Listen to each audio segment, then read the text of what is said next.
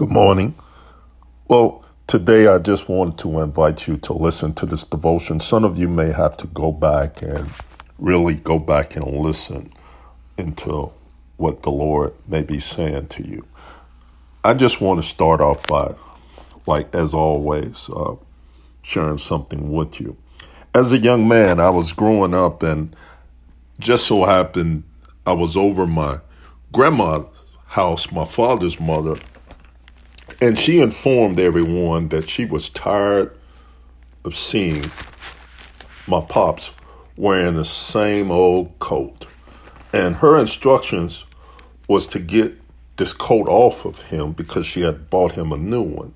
So what they had to do was sneak it. She would call them back and they would get the coat, and somebody was to run and take it down into the incinerator because she bought him a new coat. My dad tried to chase them and everything else until he realized that he had no choice but to wear his new coat.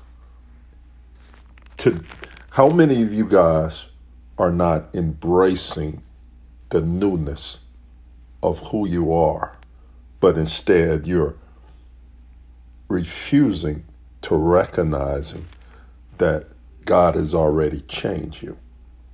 Today, as I challenge you, I want to challenge you with one word: repentance. Well, what repentance means is it means making a U-turn. We're going to start there. It means changing our direction. It means completely being able to admit where I am right now and admit that I'm going the wrong way. You know, when you're driving down and you're thinking, I remember doing this a lot of times. I'm thinking before GPS came about and we had the maps, and I'm driving, and sometimes I would think I'm going the right route only to discover that I'm heading the wrong way. Sometimes that takes us in being able to admit. How many of you guys are chasing your an old habit or old way of looking at things because you don't understand that God is already making you into something new? Well, our challenge scripture this week, we're going to start out here at Ephesians chapter 4. And in Ephesians chapter 4, and we're going to start here at verse 20. It says, but you did not learn Christ in this way. Meaning that, in fact, and I'm reading the Amplified version, you have really heard him and have been taught by him, just as truth is in Jesus. In other words, it's revealed in his life and personified in him, that regarding your previous way of life, you put off your old self.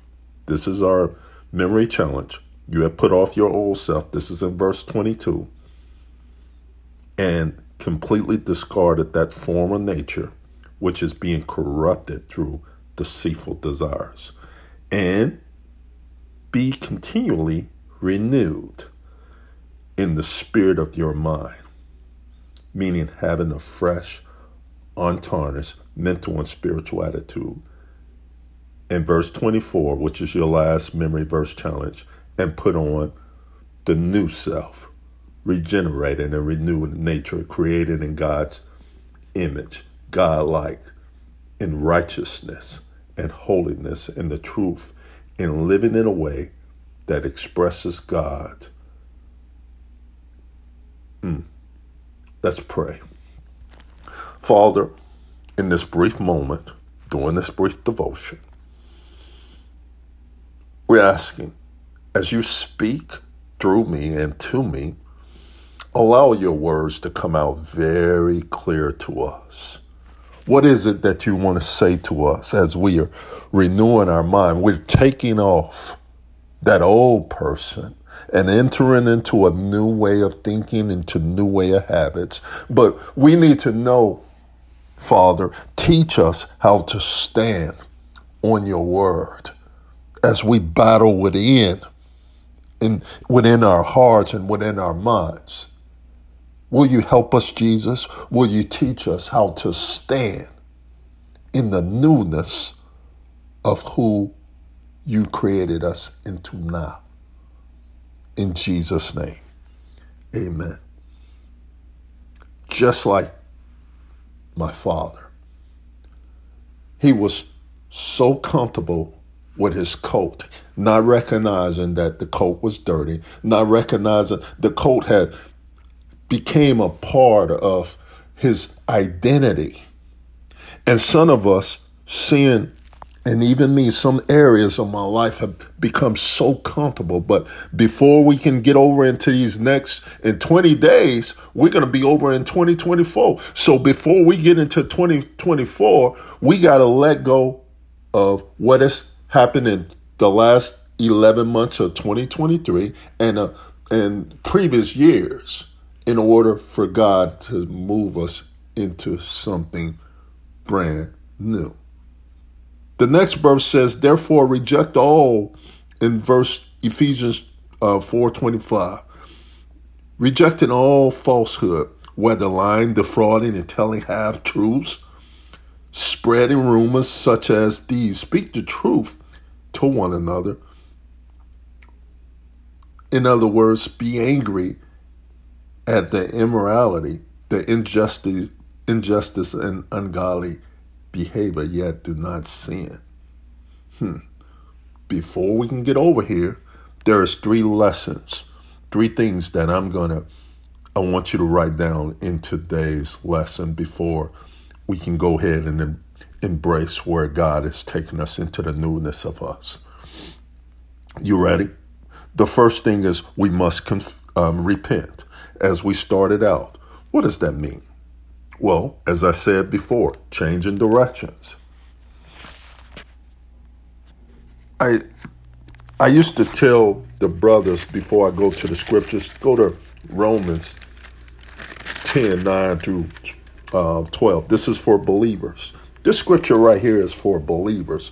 I'm talking to my disciples, those that are progressively learning to be like Christ.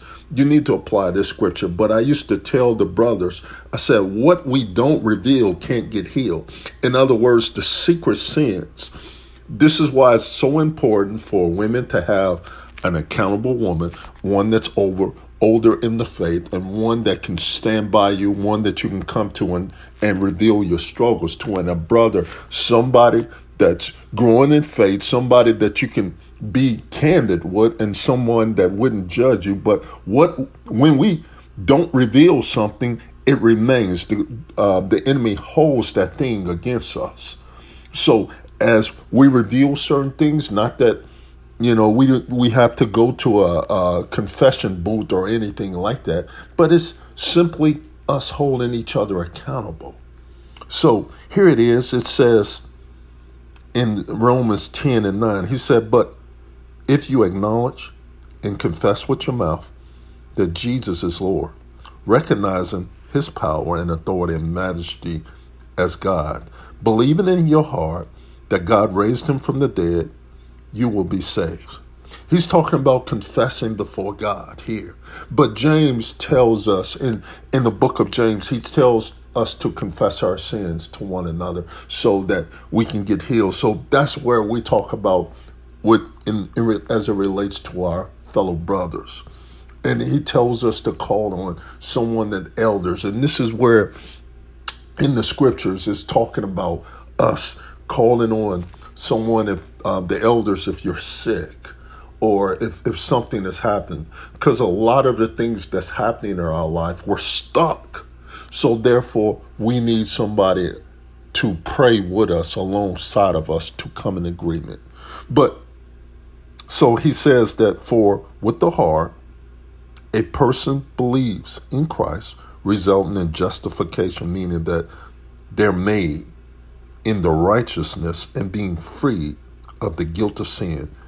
And they made acceptable God with their mouth by acknowledging and confessing openly, resulting in confirming their salvation. In other words, confirming that they're changed. As we come in agreement and we confessing to the Lord and we're acknowledging to one another, this is, and at the context of here, as I said before, Paul is talking to believers here. If you understand, if you go back to the previous chapters and we understand the context of this particular scriptures. And he said, for the scripture says, whosoever believes in him, whosoever adheres and trusts and relies on him will not be disappointed. For there is no distinction between Jew and Gentile, for they have the same Lord, and he's Lord over all of them. And his abounding in riches and blessings for all who call on him in the faith.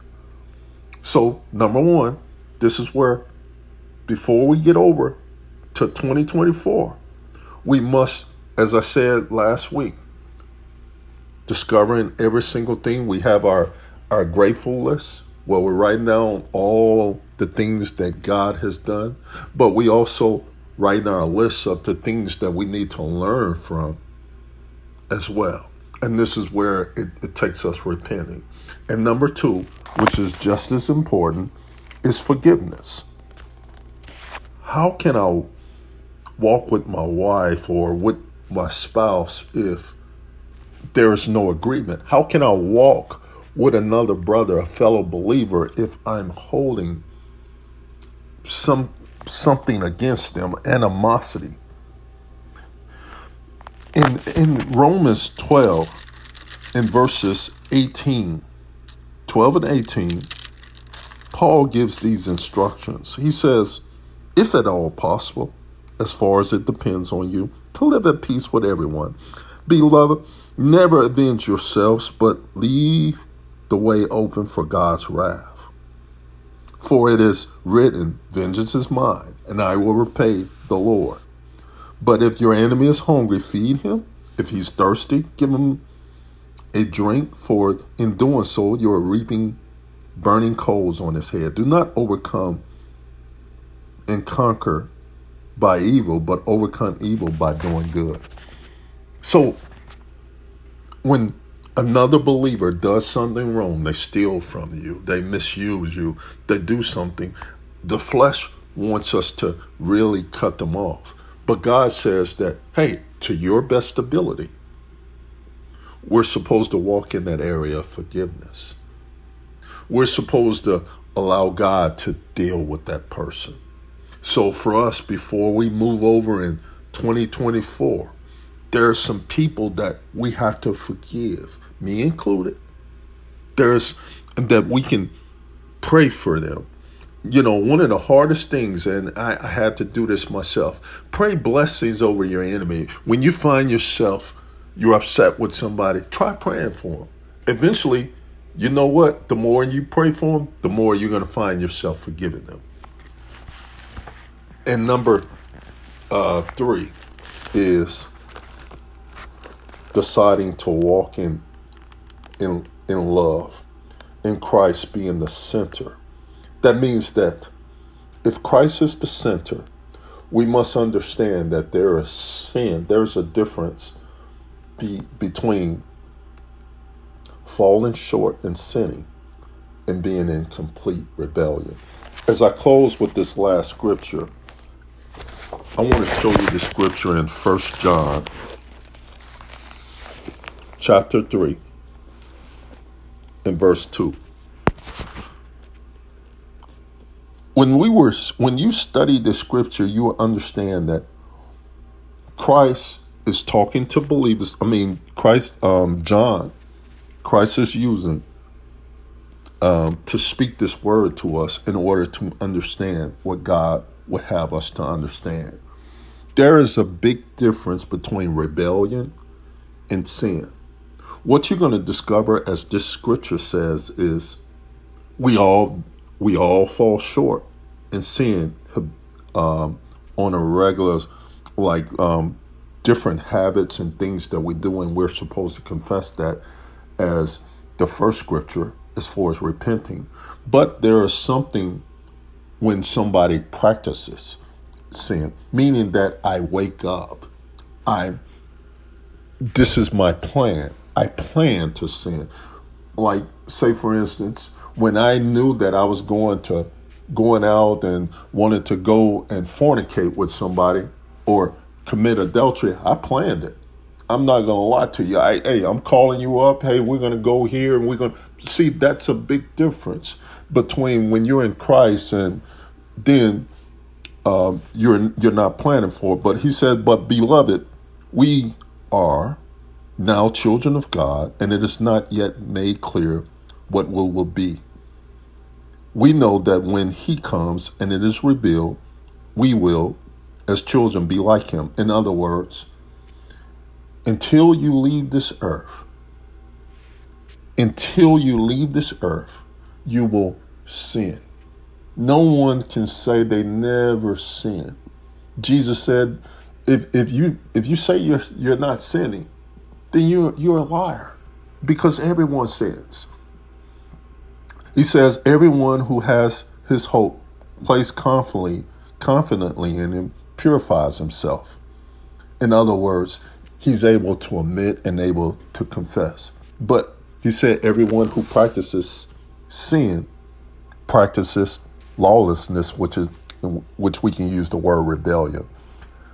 And they're ignoring God's law by their action, and he said also by tolerating wrongdoing, and they're being unrestrained by this. But he said, you know that as Jesus appeared in the physical form of man in order to take away sins. In him, there is absolutely no sin. So when we're in Christ, we don't blatantly sin because Christ lives inside of us. So again, we're going to embrace the newness of who we are. We're going to take off the old practices and bring into the new me and embrace the new me. And get comfortable with being new in Christ instead of holding on to the old coat of sin. I'm going to stop right there. Father, I thank you for this devotion. I thank you for the opportunity for us to learn. Allow us not to justify anything, any sinful attitudes or any sinful wrongdoings right now. In Jesus' name, amen. Have an awesome day.